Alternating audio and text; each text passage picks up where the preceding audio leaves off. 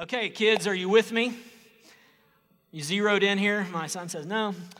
Yeah, ignore that. What families here enjoy board games? Few. What are your favorite board games to do as a family? Right here, Paxton. Checkers. Great game. Haven't played that in a long time. Can you beat your dad? Yeah. And your mom. Well, I knew you could probably beat your dad, but I didn't think, wow. Anybody else, favorite board games? Settlers, okay, haven't played it. I know it's quite the rave. Anybody else over here, favorite board games? Monopoly, the game that never ends. Hate that one. Anybody else, favorite board games? Yeah.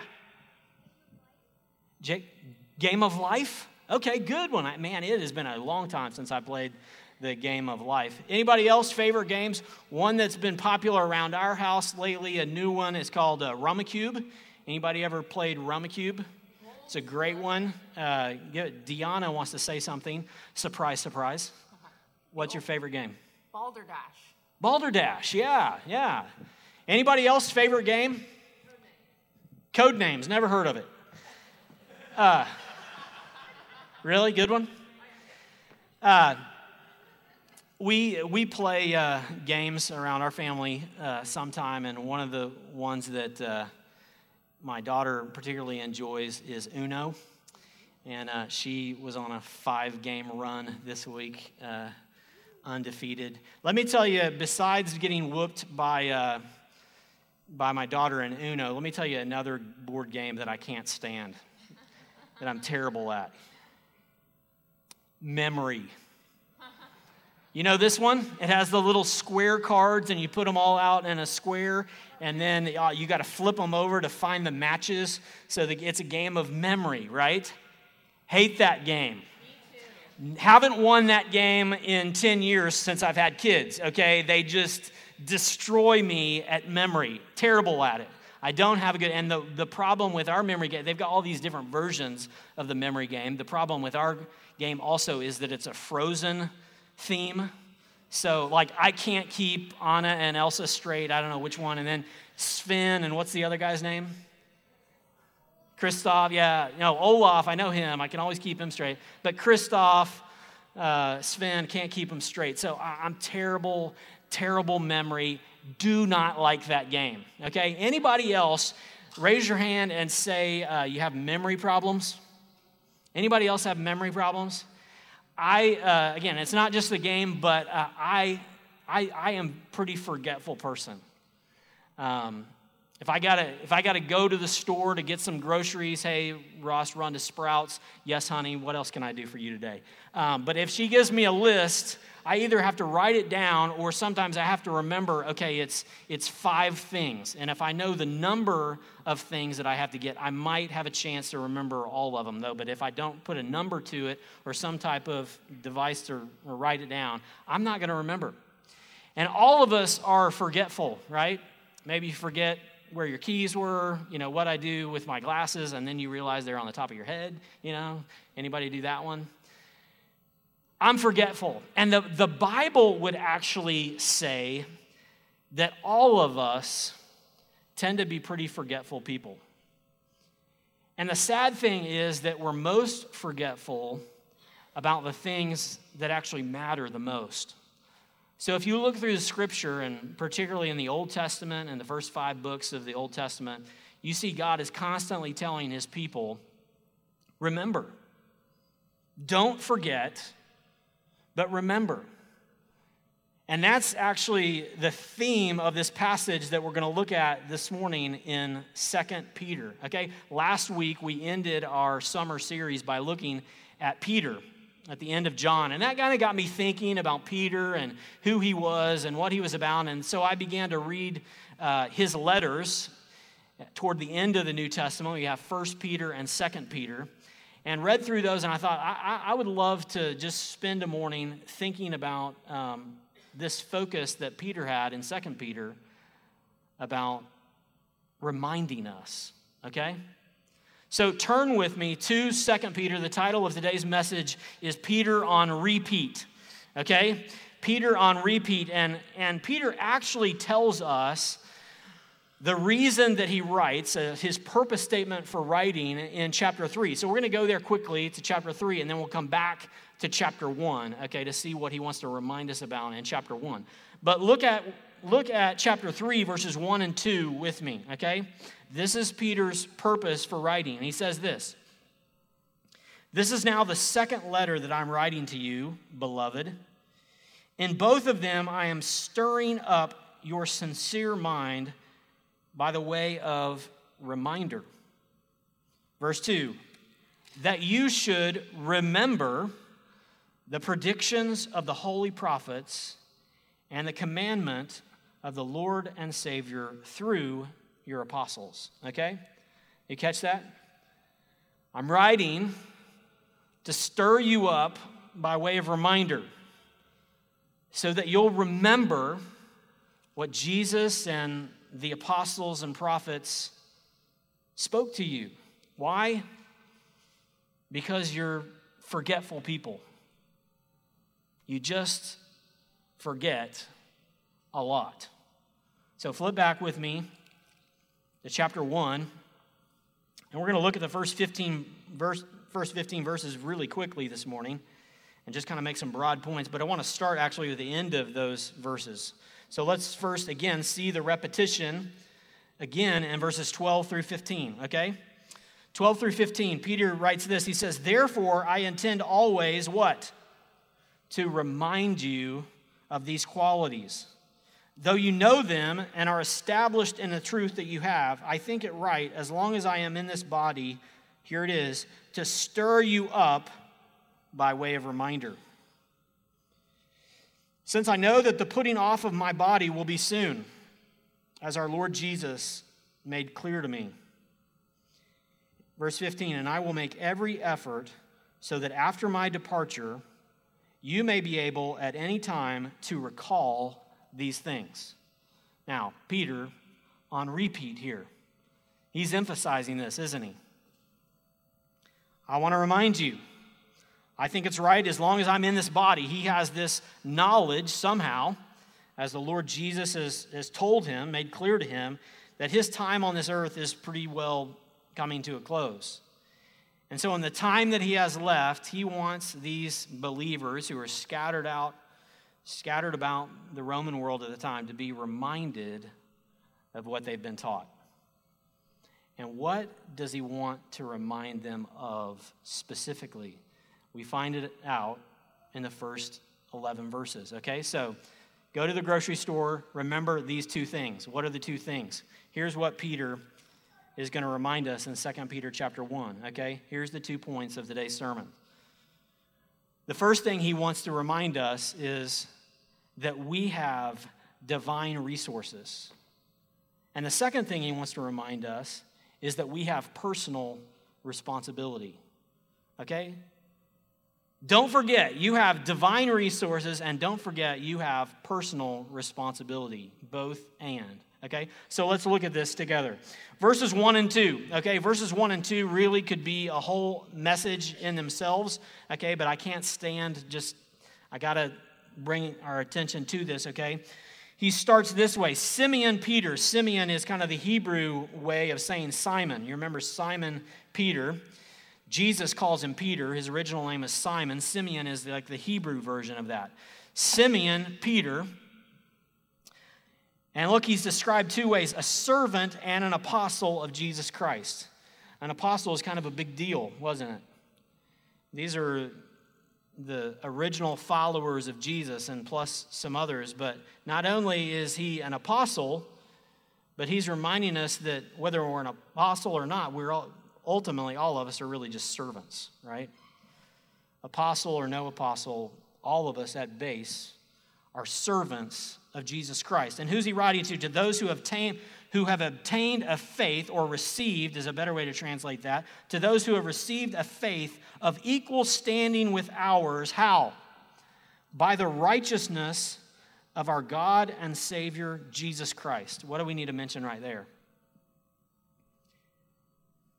If you believe in Jesus, if you've trusted Jesus, you have a standing before God equal with the Apostle Peter and the Apostle Paul and these other guys that walked with Jesus.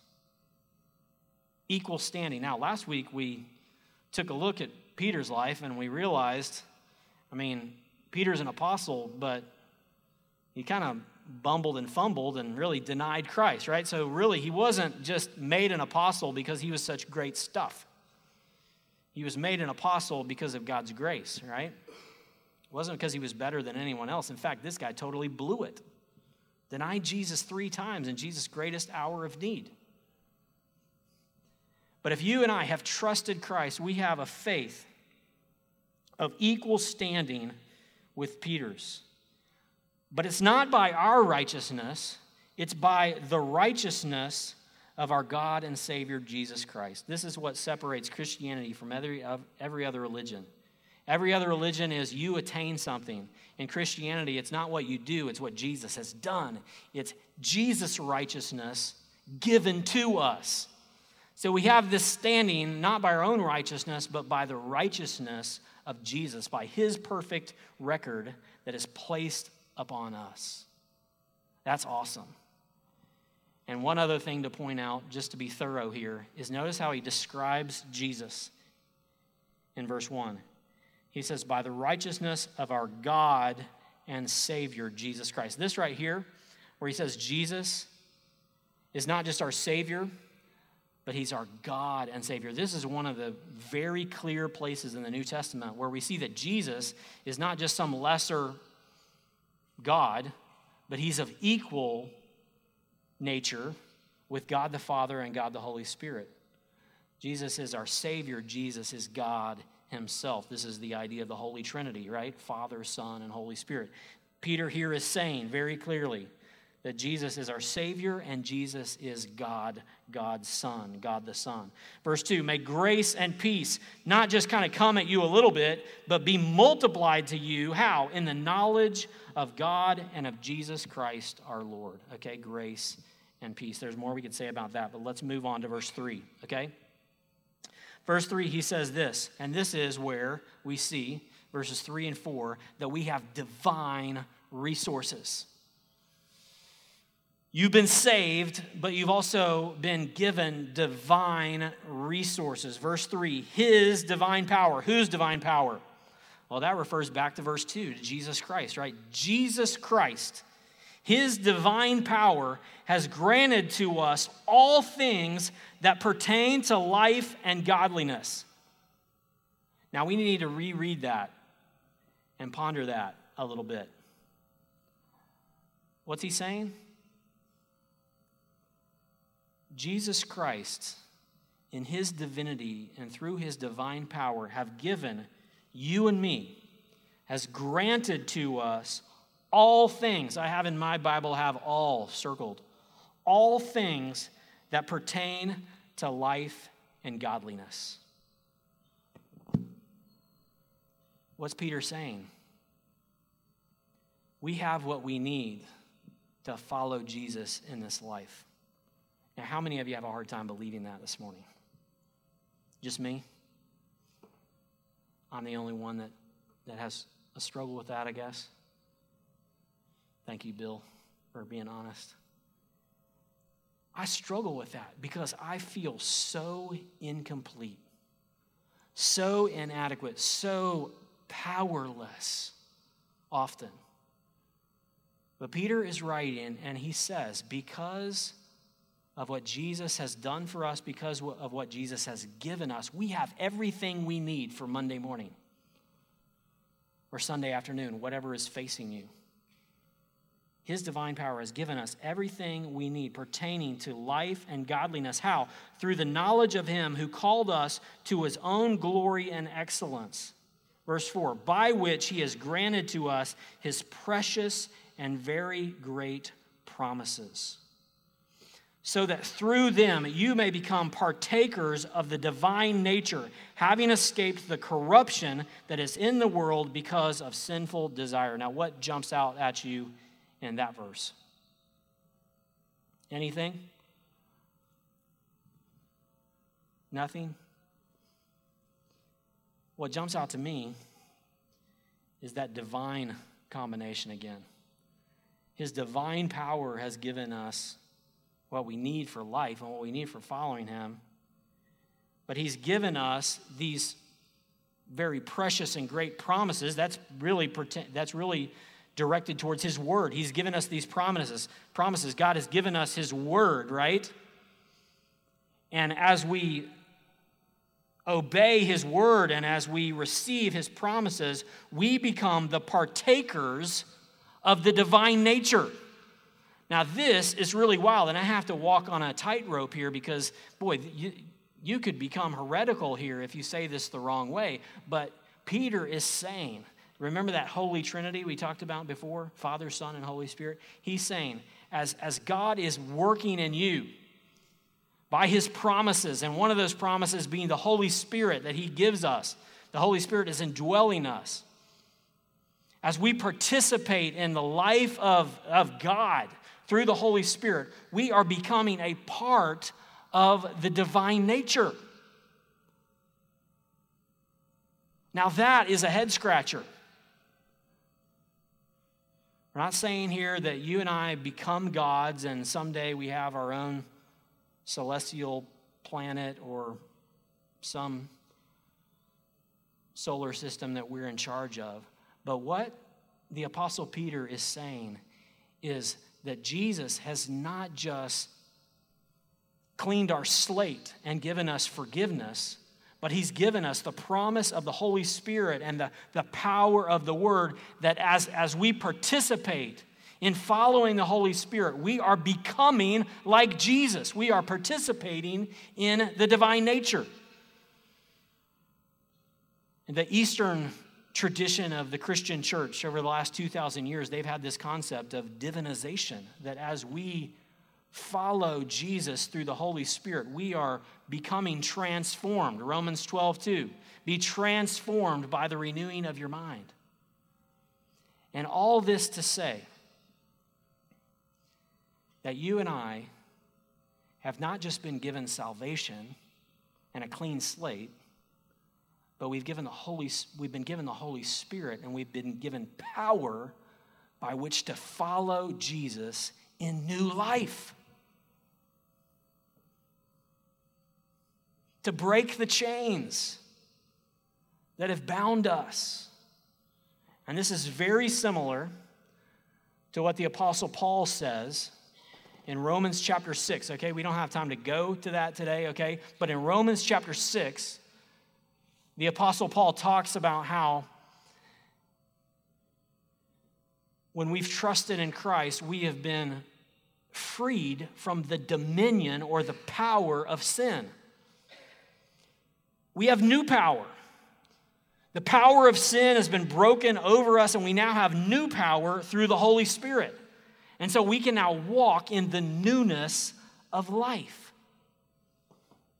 by the power of the Holy Spirit. We have divine resources. Not only do we have divine resources, we also have personal responsibility. Personal responsibility. So look, beginning in verse 5, as he goes on and he says, for this very reason. Now that's important. As Peter is saying, for this very reason, because of what God has done in us, now God can do these things through us as we obey him, okay? So verse 5, for this very reason, make every effort to supplement your faith with virtue, and virtue with knowledge, and knowledge with self-control, and self-control with steadfastness, and steadfastness with godliness, and godliness with brotherly affection, and brotherly affection with love. So get the paradox here, okay? See the paradox here. See the both and. Peter's saying, you have been given divine, because of Jesus' divine power, you have the power of the Holy Spirit with you. You are becoming like Christ. You are not just left out there all on your own to make it in this world and to try to obey Jesus. But you have divine resources. And yet, for this very reason, that is the incentive and that is the power for verse 5. For this very reason, now make every effort to supplement your faith. In other words, work at it. Work on your faith. Because God is working in you. Okay, that's the power and the incentive. You work out what God is working in. Do you follow? Make every effort to grow. And he gives these 7 different virtues that he wants us to be sure. And it's not an exhaustive list, but these 7 virtues that Peter says need to be growing and becoming evidence of the God who's working in us. Okay? Make every effort. So the question becomes this morning, how much effort are you making? How much effort are you making to grow and to deepen in your faith? No effort? Little effort? Incidental, haphazard effort? Or verse 5, make every effort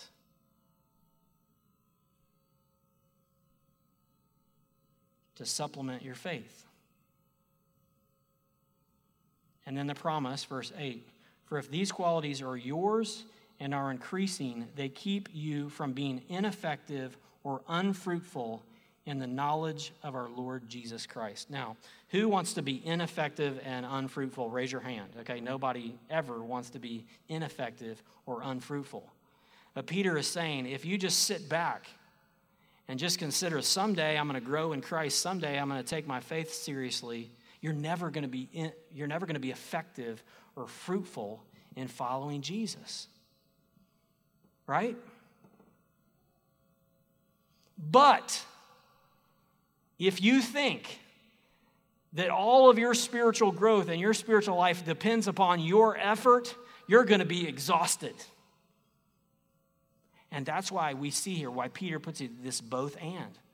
Because God is working in you, that's motivation for you to work out what God is working in you. Do you see it?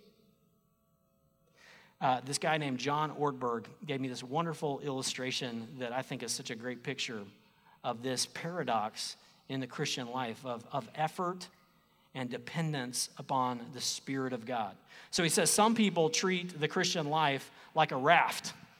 And what do you do on a raft? We got to spend a little time at the lake this last week. What do you do on a raft? You just lay back, right?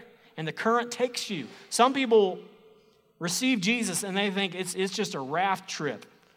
And the current of God, the power of the Holy Spirit is just going to take us on down the deal. But other people, not so much rafters, this mentality is more the rowboaters. And what do you do in a rowboat? Man, you work hard, both oars, right? And so if you have a raft mentality, you tend to be passive. And if you have a rowboat mentality, you tend to be very active. All the power is coming from you. And neither of those pictures are a good way to picture the Christian life, and they certainly don't represent 2 Peter chapter 1. So John Ortberg says this, the best way to think about it, the best analogy is not a raft or a rowboat. The best analogy is a sailboat. Now, my kid's bedroom is dressed nautical and decorated nautical and anything, but I don't know anything about boating. I don't know anything about sailboats. But here's what I know, okay? When you go sailing, you got to do something. You got to raise the sail.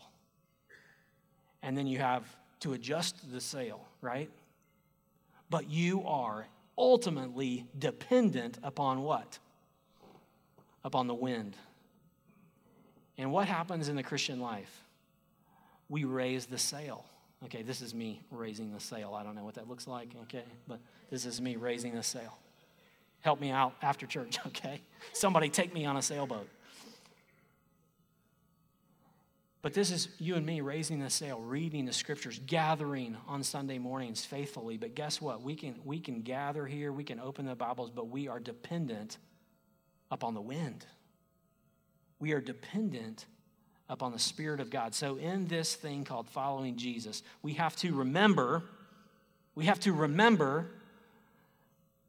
that we both have effort to make every effort, but we also are totally dependent on what the Spirit of God is doing in us. Now, which side of the coin do you need to hear on that? David Ward said this great, he has some great lines, by the way. David Ward said this the other day. He said, when you get a quarter, you get heads and tails. Oh, that's a great way to say that. And when you get 2 Peter chapter 1, you get effort and you get dependence. So which side of that coin do you and I need this morning? The make every effort, or God is at work in you by his Holy Spirit, through his divine power, transforming you to be like Jesus. Now, here's my guess. We're all different. We all have different personalities. We all have different backgrounds. We're all in a different place, a different season in our Christian life. But here's my hunch. And I can't see the clock back there, Chad, so I'm just going to keep preaching until someone tells me to, okay. But here's my hunch. I think for the most part, in this room here in Collin County in 2019, I'm looking at a bunch of workers, mostly. A bunch of rowboaters. And I include myself in that assessment too. People that are just trying to make it happen. Grit it out. Climb the spiritual ladder, right? Make every effort, make every effort, make every effort.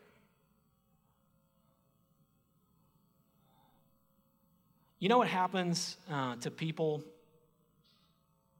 that feel like they're the only ones rowing the boat and nobody else is helping them? They get really self-righteous and they get really bitter. And so let me caution myself and us this morning. If you're a rowboater, we are on our way to self-righteousness and bitterness. But you know what is really comforting to people that are naturally rowboaters and self-righteous workaholics? When they look over and they see somebody else is working as hard as I am. That really is encouraging, right? Oh my goodness, I love you. And here's the good news. Here's the good news that I want us to see in this passage this morning, okay? There's a lot of good news in here. We can't cover it all. But here's the really good news of this passage. We look over and say, oh, he's working as hard as I am. That's awesome. The good news, brothers and sisters, is this. God is working harder than you are.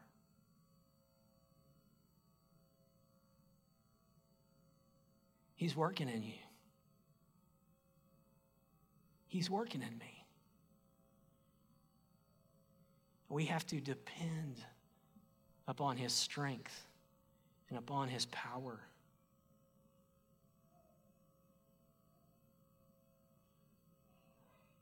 But the good news is he's working in you. And you know what the evidence of that is? That you're here. Because you're not here this morning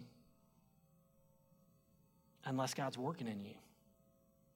Unless God moved you to be here. Now you say, well, it's her fault because she drugged me here. No. God's working on your heart. He got you here. And that ought to comfort you.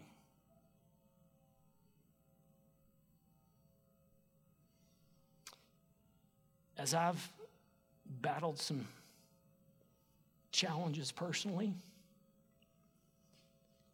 and gotten discouraged and sometimes downcast, you know what has encouraged my heart of late?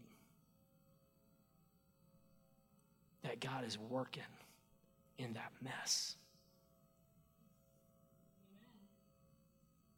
that his Spirit is even using that messy stuff to change me. Amen. Thank you.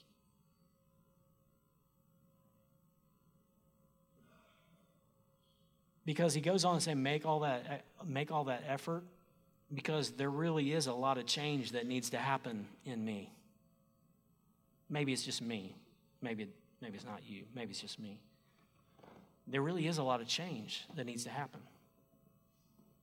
Because when I first started following Jesus, when I first started really taking Jesus seriously, I would never say this, okay? But my basic mentality and my basic thought was, well, if I don't get drunk and I read my Bible, I'm doing pretty good. You know? Just kind of avoid these sins and kind of pursue God's word and go to church every once in a while. I'm doing pretty good. And you know what I've found in 44 years now of life? Is that this onion, as it gets peeled, there is more and more yuck. And there is deeper and deeper sin than I ever realized when I was 17 years old. So you know why he says make every effort? Because the sin that you and I have is not just what we drink, not just what we say, not the girls that we date that do those things, whatever. That was the old saying, right? Don't drink, don't smoke, don't dance, don't date girls that do, whatever. Man, that's just the stuff on the surface. But sin is so manifest, is so infecting us, that now I see that my struggle isn't just those things, but it's the jealousy, it's the bitterness, it's the desire to please people, it's the want to be seen as somebody and something. And so here's what I know. You got a lot of work to do. I got a lot more work to do. And it's been exciting to go into some depths that are new for me to work, but get this, hang on to that other one, but to allow the Spirit of God to work in me. Because unless the Spirit comes, I am just rowing, but not getting anywhere to a final good destination. Amen? So, it's heads and tails. It's both and, right? But there is an order, and there is a priority. That's why he says in verse 5, for this very reason, okay? For this very reason, because in Scripture, every time you see commands, okay, check me on this, but every time you see the imperative, it follows the indicative of what God has done for us, okay? I just went into grammar, and school hasn't even started yet, okay? The indicative is what? The indicative is the mood of just declarative. Wrong, Dave. Sorry. The imperative is the command. Sorry to call you out there. Forgive me. Now, the indicative is the declarative. This is what has happened, right? Jesus has died. That's indicative. That's declarative. Therefore, make every effort. That's the imperative, right? And the gospel flows like this. It doesn't say imperative and then God will love you. It says God loves you, therefore make every effort. The Spirit is working in you, indicative, therefore make every effort, right? There is an order and there is a priority for this very reason, because God has given you these promises, because God has put His Spirit in you. Make every effort. And then you see it again in verse 9, okay? In verse 9, if you're not growing, here's the problem, verse 9. For whoever lacks these qualities is so nearsighted that he is blind, having forgotten that he was cleansed from his former sins. That's important. You need to underline that one, okay? What happens if you're not growing? Well, he mixes metaphors and he says you're nearsighted, or then he just changes it to blind. Not only are you nearsighted, that's you only see here, you don't have a view for the future. Not only are you nearsighted or blind, but you're forgetful.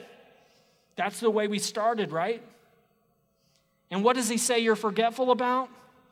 You're forgetful that you're forgiven.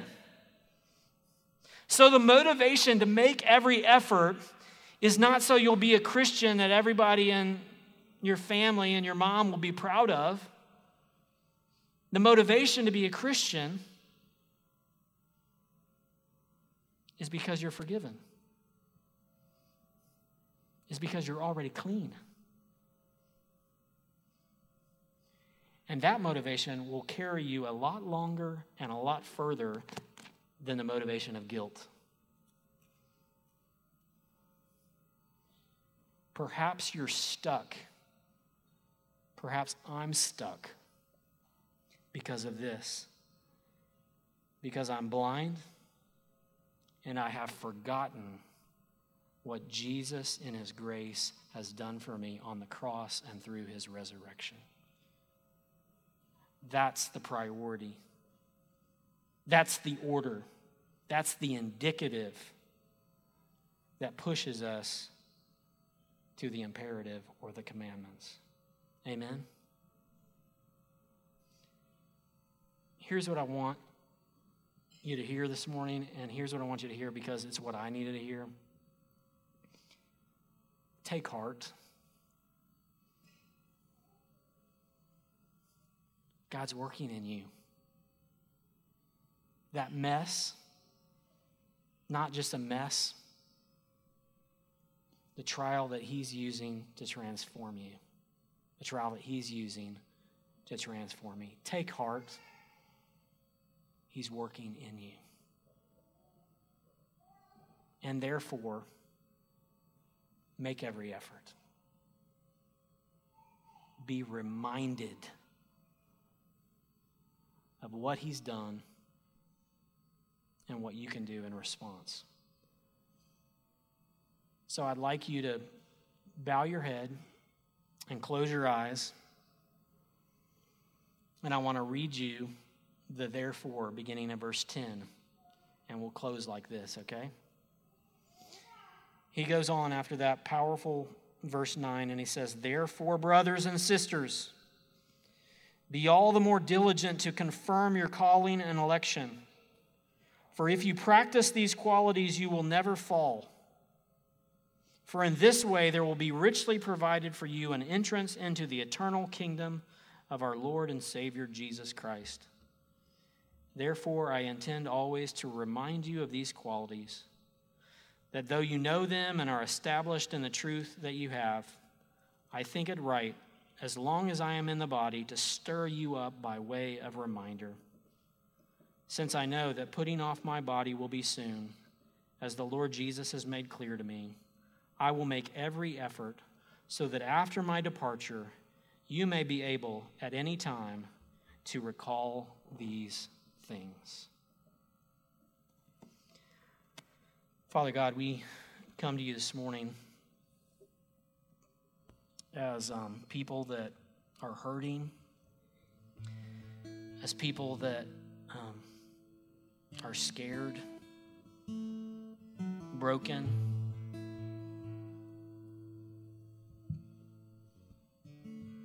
guilty, ashamed, confused. And so, God, we thank you for this reminder this morning that you're working in us and we've got work to do ourselves. I pray that you would help us to remember this, to not be downcast by our brokenness, but to be motivated by your forgiveness, to press in and to make the efforts that we need to make to grow in the likeness of Jesus, assured that you who began a good work in us will be faithful to complete it until the day of Christ Jesus. I thank you, God, that you always remember us, and pray that you would help us to always remember you. It's in the beautiful name of Jesus we pray. Amen.